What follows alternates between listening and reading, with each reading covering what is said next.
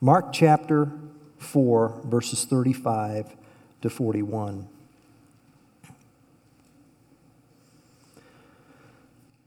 On that day when evening had come, he, that is Jesus, said to them, the disciples, "Let us go across to the other side."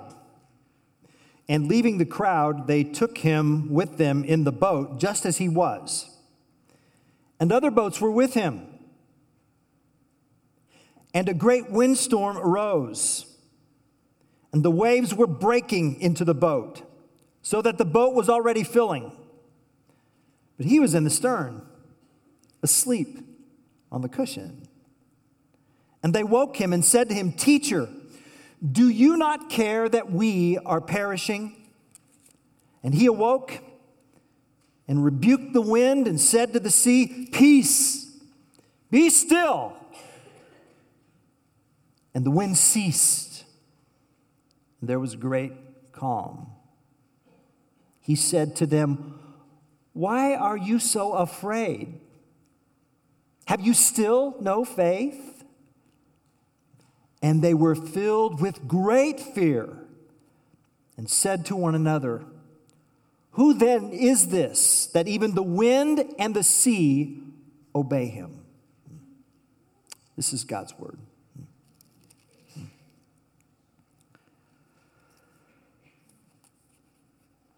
Last week, I did not expect to read about the tragic deaths of Kobe and John Bryant, along with 7 others who perished in that helicopter crash. And I know that much has been written about this tragedy. In one article, a journalist wrote something that I still remember. Here's what the journalist said. "It was a national shock. A 41-year-old father, his 13-year-old daughter, and 7 of their friends and colleagues were suddenly snatched from this life. Fans in LA with nothing to do with their grief spontaneously gathered at Staples Center where they wept. You could see them grappling with the question, why am I sobbing at the death of someone I never met? What is it that he meant to me? How did a stranger reach into me so?" And part of their grief was how life can so quickly turn on a dime. Nothing is guaranteed. The journalist said, "You know not the hour." Isn't that true? Just how quickly clear weather can become stormy weather and life can turn on a dime. Life's frailty and brevity bring anxiety, and like those fans in LA, some just don't know what to do with that. Who do you cry out to in your storms? And can that person help? And I don't know everybody in this room here, but I know this about everybody. You're either coming out of a storm, you're in a storm, or you're heading for a storm, right? But storm it is. And we know storms. And we pray over those storms every staff meeting and every elders meeting. And this past week, it was front and back, one page, single-spaced, small font. Storms about health, storms about our homes, storms about our jobs, storms about uncertainty. But they're storms, and they're real storms. When Mark wrote these verses, Nero was the emperor. And Mark lived in Rome. And this gospel was first written for the spiritual community in Rome. And Nero was just absolutely insane. And Christians became torches as he tortured them. And it's like that church in the first century was in a boat, and there was a storm. And we know storms. Again, who do you cry out to in your storm? And can that person truly help? Our text today tells about an unexpected weather event that came crashing upon the disciples. This fearful storm produced fearful disciples. And Mark recorded this as a gift, an eyewitness account. If you dig into the background about Mark's gospel and Mark and how he got his information, you find out that the Apostle Peter was his primary source. So Peter, his eyewitness experiences with Jesus become codified in the Gospel of Mark. Simon Peter is the first of the apostles mentioned in Mark's Gospel, and he's the last of the apostles mentioned in Mark's Gospel. And so it's like he bookends this with his remembrances of his encounters with Jesus, and this was one of them, this fearful storm. And this account was sent to encourage the Christians in Rome while they were in their storm. So this account about the storm was to encourage Christians in their storm, and it's a gift that keeps giving 2,000 years later. And through these verses and through the fear and through the anxiety of this storm, we are able to see the identity of Christ. Through our anxiety, we can see his identity. And that is a gift. Something we'd never wish for on ourselves or even our enemies. Christ uses to show us who he is. And once we find out who he is, we know then who we are. Anxiety as a lens to see the identity of Jesus. That's where we're going today. Mark 4 begins not with a storm, but with a great teaching experience by Jesus himself. Look at verse 1. It says, "Again, he began to teach beside the sea, and a very large crowd gathered about him, so that he got into a boat and sat in it on the sea, and the whole crowd was beside the sea on the land." So people were gathering. They were just mesmerized by Jesus, and the crowds were coming. And they were there at the shoreline at a portion of the Sea of Galilee, so many that Jesus had to get into a boat and back up a little bit so that he could teach to all of them. And that would have been ideal because even in the boat, so the wind comes off the water and sort of amplifies his voice, and people are hearing him teach. And Mark records what some of the message content was. Jesus told parables. He told stories about the coming of the kingdom. He told about the parable of the sower, about a sower who sowed seed, and some of the seed fell on hard ground, and birds came and snatched it up. And then other seed fell on rocky soil that the seed sprouted, but in the afternoon heat, it withered. And then still other seed fell among soil that, well, it grew, but because it was infested with thorns and weeds, it was choked. But then there was the good soil, the good stuff, like out here. Oh, it flourished and it grew. And then Jesus later on explained what that was about. You don't have to read a commentary to figure out what that parable was about, because Jesus said, here's what it means. And the seed is the word of the gospel of the kingdom. And when the word goes out, how do people hear God's word? How do people hear the message of the gospel? And some people the evil one comes in and snatches the word up quickly. Their hearts are so hard. It's hard pan. And so nothing takes root. And then there are those who hear the word, but they're enthusiastic at first, but yet when trials come, they wither and nothing flourishes. And still others hear it, but because they worry and because they're overcome with what ifs and because they get choked out by anxiety over wealth, why, they don't flourish. But then there's the soil of the good soil that the word falls on, and people hear it and respond, and they flourish and they grow, and it's just beautiful.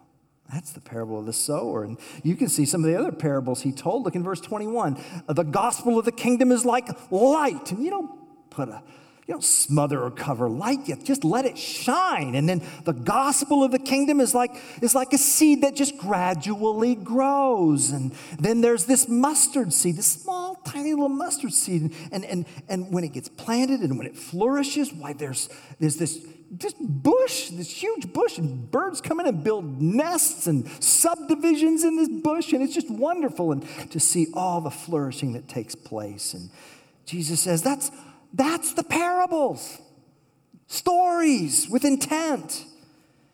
Verse 33 says, with many such parables, he spoke the word to them as they were able to hear it. And he didn't speak anything without a parable. And then he explained those to the disciples, the inner circle, the group, the 12. All day long this happened. And then we get to verse 35. When evening had come, still in the boat, says, let's go to the other side of the lake. Stories told by the king about the kingdom. So the preacher, the herald, the messenger of the kingdom is at one and the same time the king.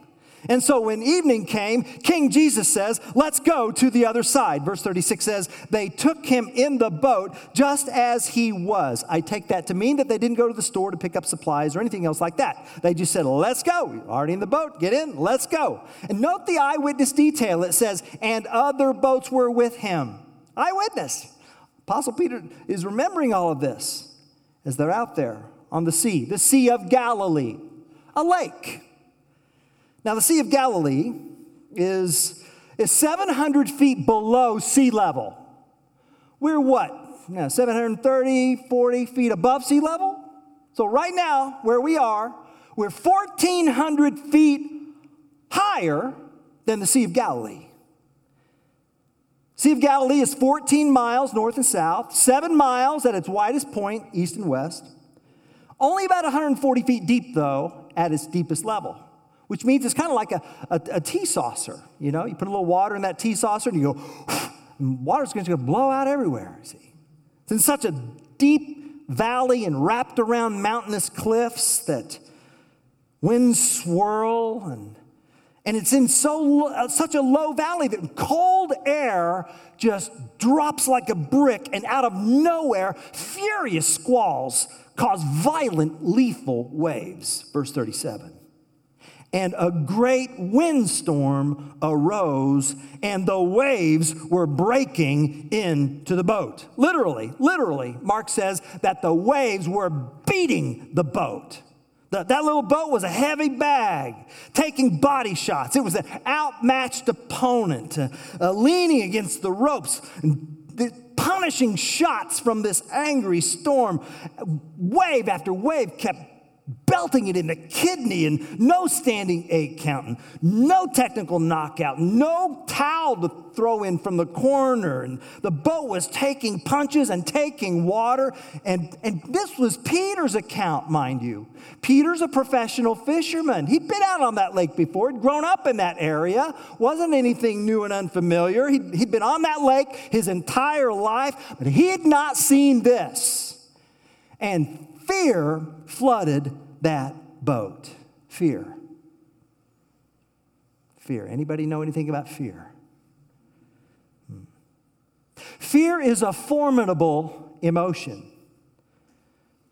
Fear is our friend when it functions the way God intends it to function. Fear's like a warning light on the dashboard of your car. Fear keeps us from foolish impulsiveness. Fear protects us from danger. Fear reminds us of consequences. Fear reveals who or what we value. Fear can be our friend, but so often fear wants to be our boss. Fear wants supreme authority. Fear has a difficult time trusting. Fear wants protection. Moreover, when fear intensifies, we want relief right now. We don't want relief 5 minutes from now. We want it right now. Now. And you really can't blame fear for that. But who doesn't want peace and relief? It's just that people in fear often don't know where to go or who to turn to. So what do you do when your storm causes fear in your heart? And furthermore, when Jesus deliberately sends you into the storm where you feel the fear. Do you see that? Jesus, he knows everything, right? You don't think he didn't know this was coming? He knew this was coming. And yet, he deliberately sent them into the storm. Jesus says, let's go to the other side. And we reply, yes, Lord. And yet, in the middle of our obedience, the storm strikes. You might be asked to lie for your boss, but your integrity causes you to say no. And there's a storm, and you get fired. You're a teacher, and you've got to give a less than stellar report in that parent-teacher conference, and you've got to face a storm of defensive parents. You might have to tell the truth in court about an unethical or illegal practice at work, and that's a storm. But it costs you friendship with coworkers. You might get flack from an uninterested spouse about your growing faith and desire for God.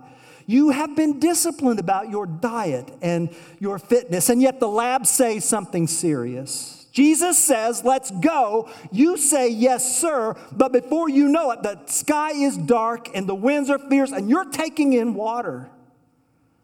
So where do you turn to in your fear? Well, look at the disciples. I mean, they turned to Christ. This is good. Christ. What's Christ doing here? Verse 38. But he was in the stern, asleep on the cushion. They're in deep fear. Jesus is in deep REM. Storms reveal our fears, which expose our hearts. And note their question. Not, do you not know? Or, are you not able? Rather, do you not care? They question Christ's character. You're in a stressful storm at work with urgent deadlines and low morale. You feel stuck in a cubicle, and it feels like God has more important things to do than to listen to your prayers. Lord, do you not care? You're trying to be smart about money. You ask God for financial help, and the next day the water pump in your car breaks. Lord, do you not care? You send your child on missions trips and you support all their church activities, yet their heart grows cold to Christ. Lord, do you not care? And notice, verse 38, the first person plural. Do you not care that we are perishing? We, the 12, the disciples, not the crowd on the shore or the other poor saps in the other boats, but we, us, the first team, the inner circle, the ones who get it. Don't you care that we are perishing? That's a serious thing to accuse Jesus of not caring, don't you think? Well, verse 39 says, he woke up. He woke up. He woke up. He stood up. He stretched. I don't know how you wake up in the morning. You know? You wake up like popcorn, boop, ta-da! Huh? You're laughing. That means probably not. Right? You know? Woke up, stood up, stretched. All right. All right, I'll take care of it. Yawns again.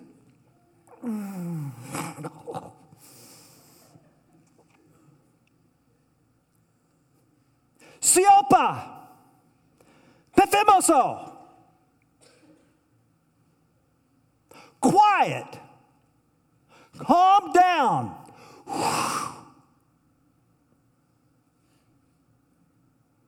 A creepy silence covered the lake. Christ erased the storm and stilled the sea. Verse 39. And the wind ceased, and there was great calm. Notice, he didn't just still the storm. You can still a storm and the waves will still be what? Choppy. He stilled the storm. The sea was as glass.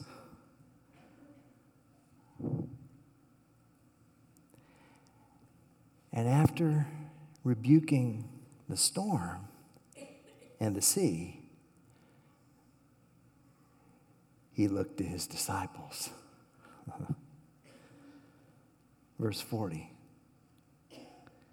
Why are you so afraid? Have you still no faith? The disciples, the 12, the future authors of the New Testament, the ones who get it.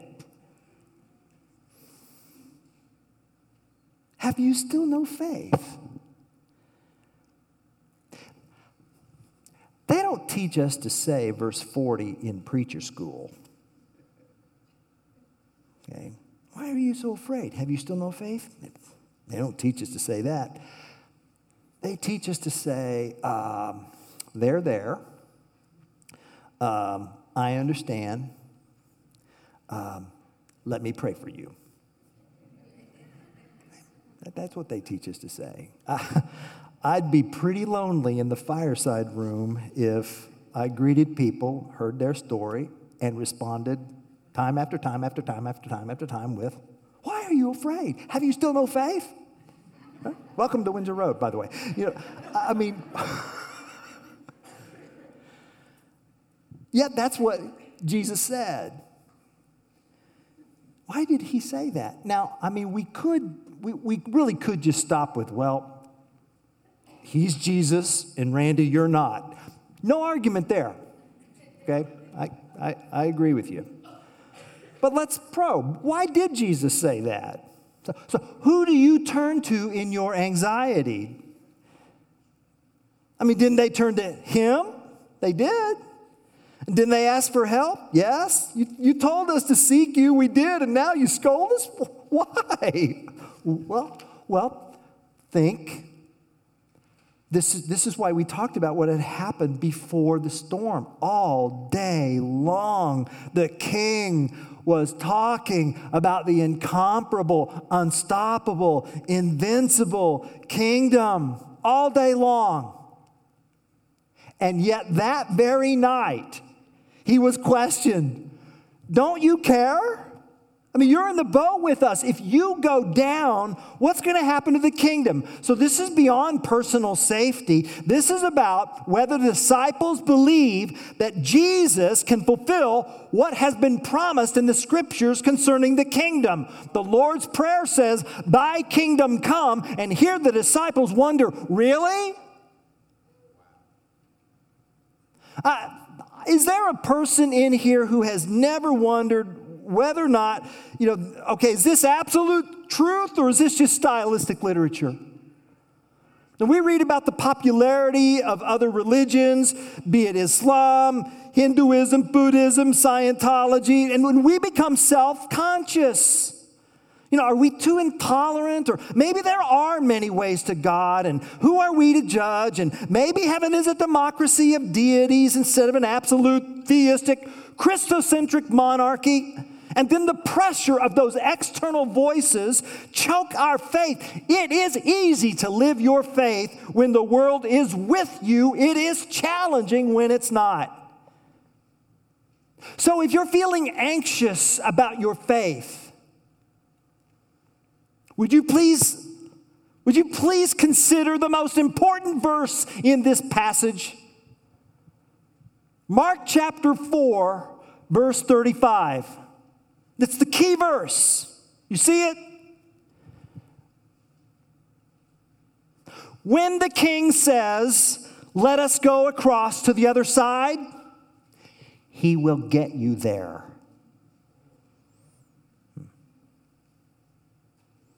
He'll get you there. Jesus doesn't promise that you won't have storms. He doesn't even promise that your boat won't sink. There might be a storm, there might be sunshine, there might be a leaky boat, doesn't matter. They could have drowned in that water. And if they had, Christ would have hauled every one of their bodies to shore and brought them back to life. He told them they were going to the other side, and when he says it, he means it. Jesus did not scold his disciples for fearing the storm. He scolded them for fearing the lesser power over the greater power. He scolded them because who or what you believe is most powerful will be master of your thoughts and actions.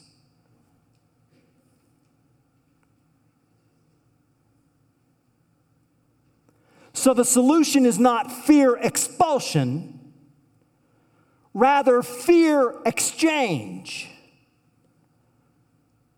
Their fear was exchanged for great fear. You see that? Great storm, great calm, great fear.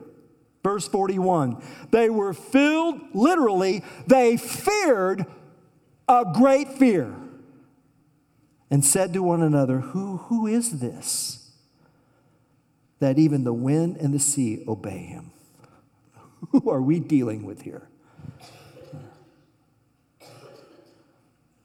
Fear exchange occurs through faith. Faith in Christ. Believe Christ. God's promises are yes in Christ.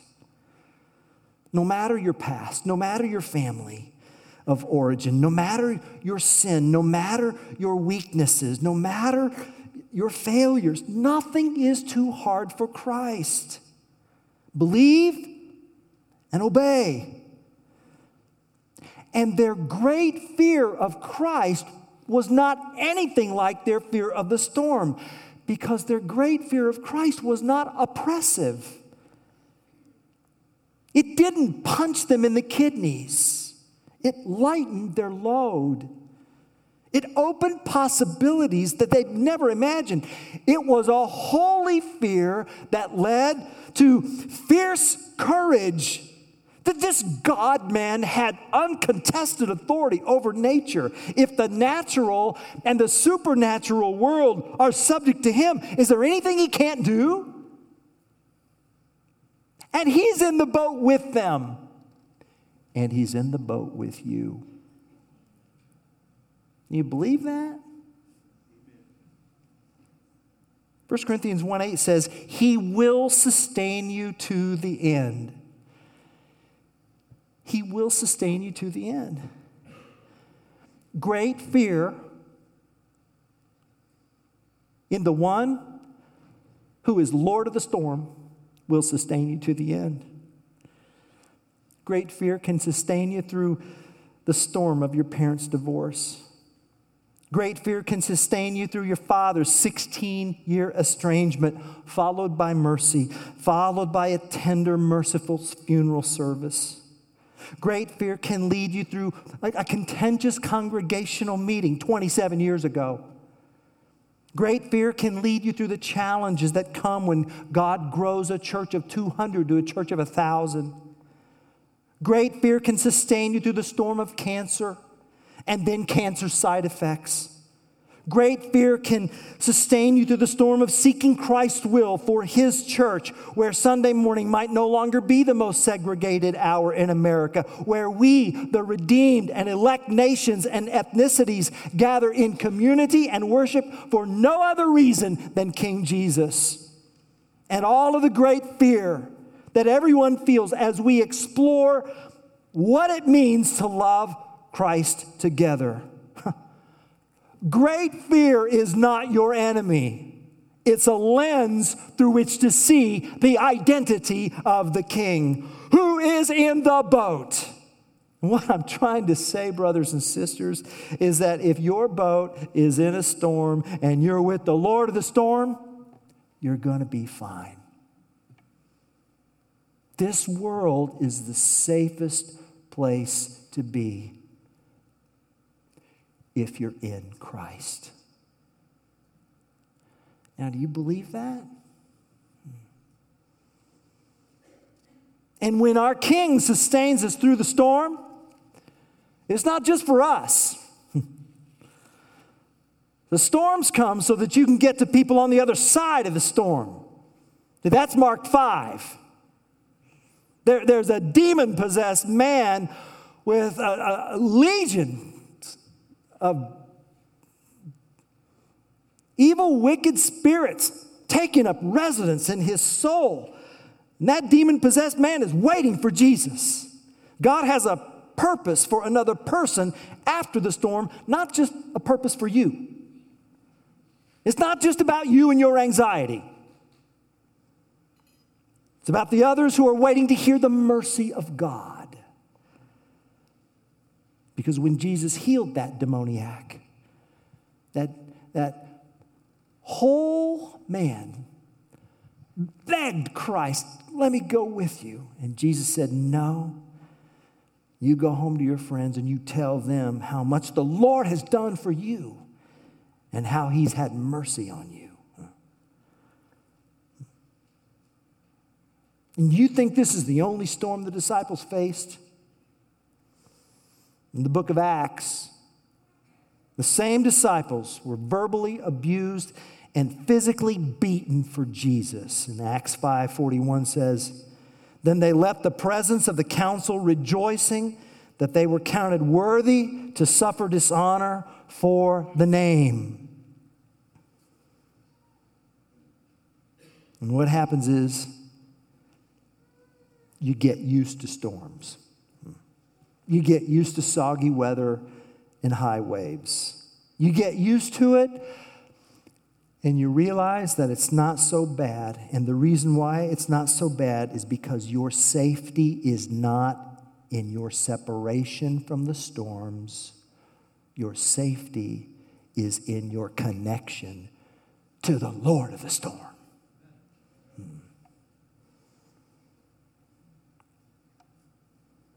So I close with words from Pastor Alan Redpath, who said, there is nothing, no circumstance, no trial, no storm that can ever touch me until, first of all, it has gone past God and past Christ right through to me. And if it's come that far, it's come with great purpose, which I may not understand at the moment, but as I refuse to become panicky, as I lift my eyes to Him and accept that it's coming from the throne of God for some great purpose of blessing to my own heart, no sorrow will ever disturb me. No trial will ever disarm me. No storm will cause me to fret, for I shall rest in the joy of who my Lord is. Amen.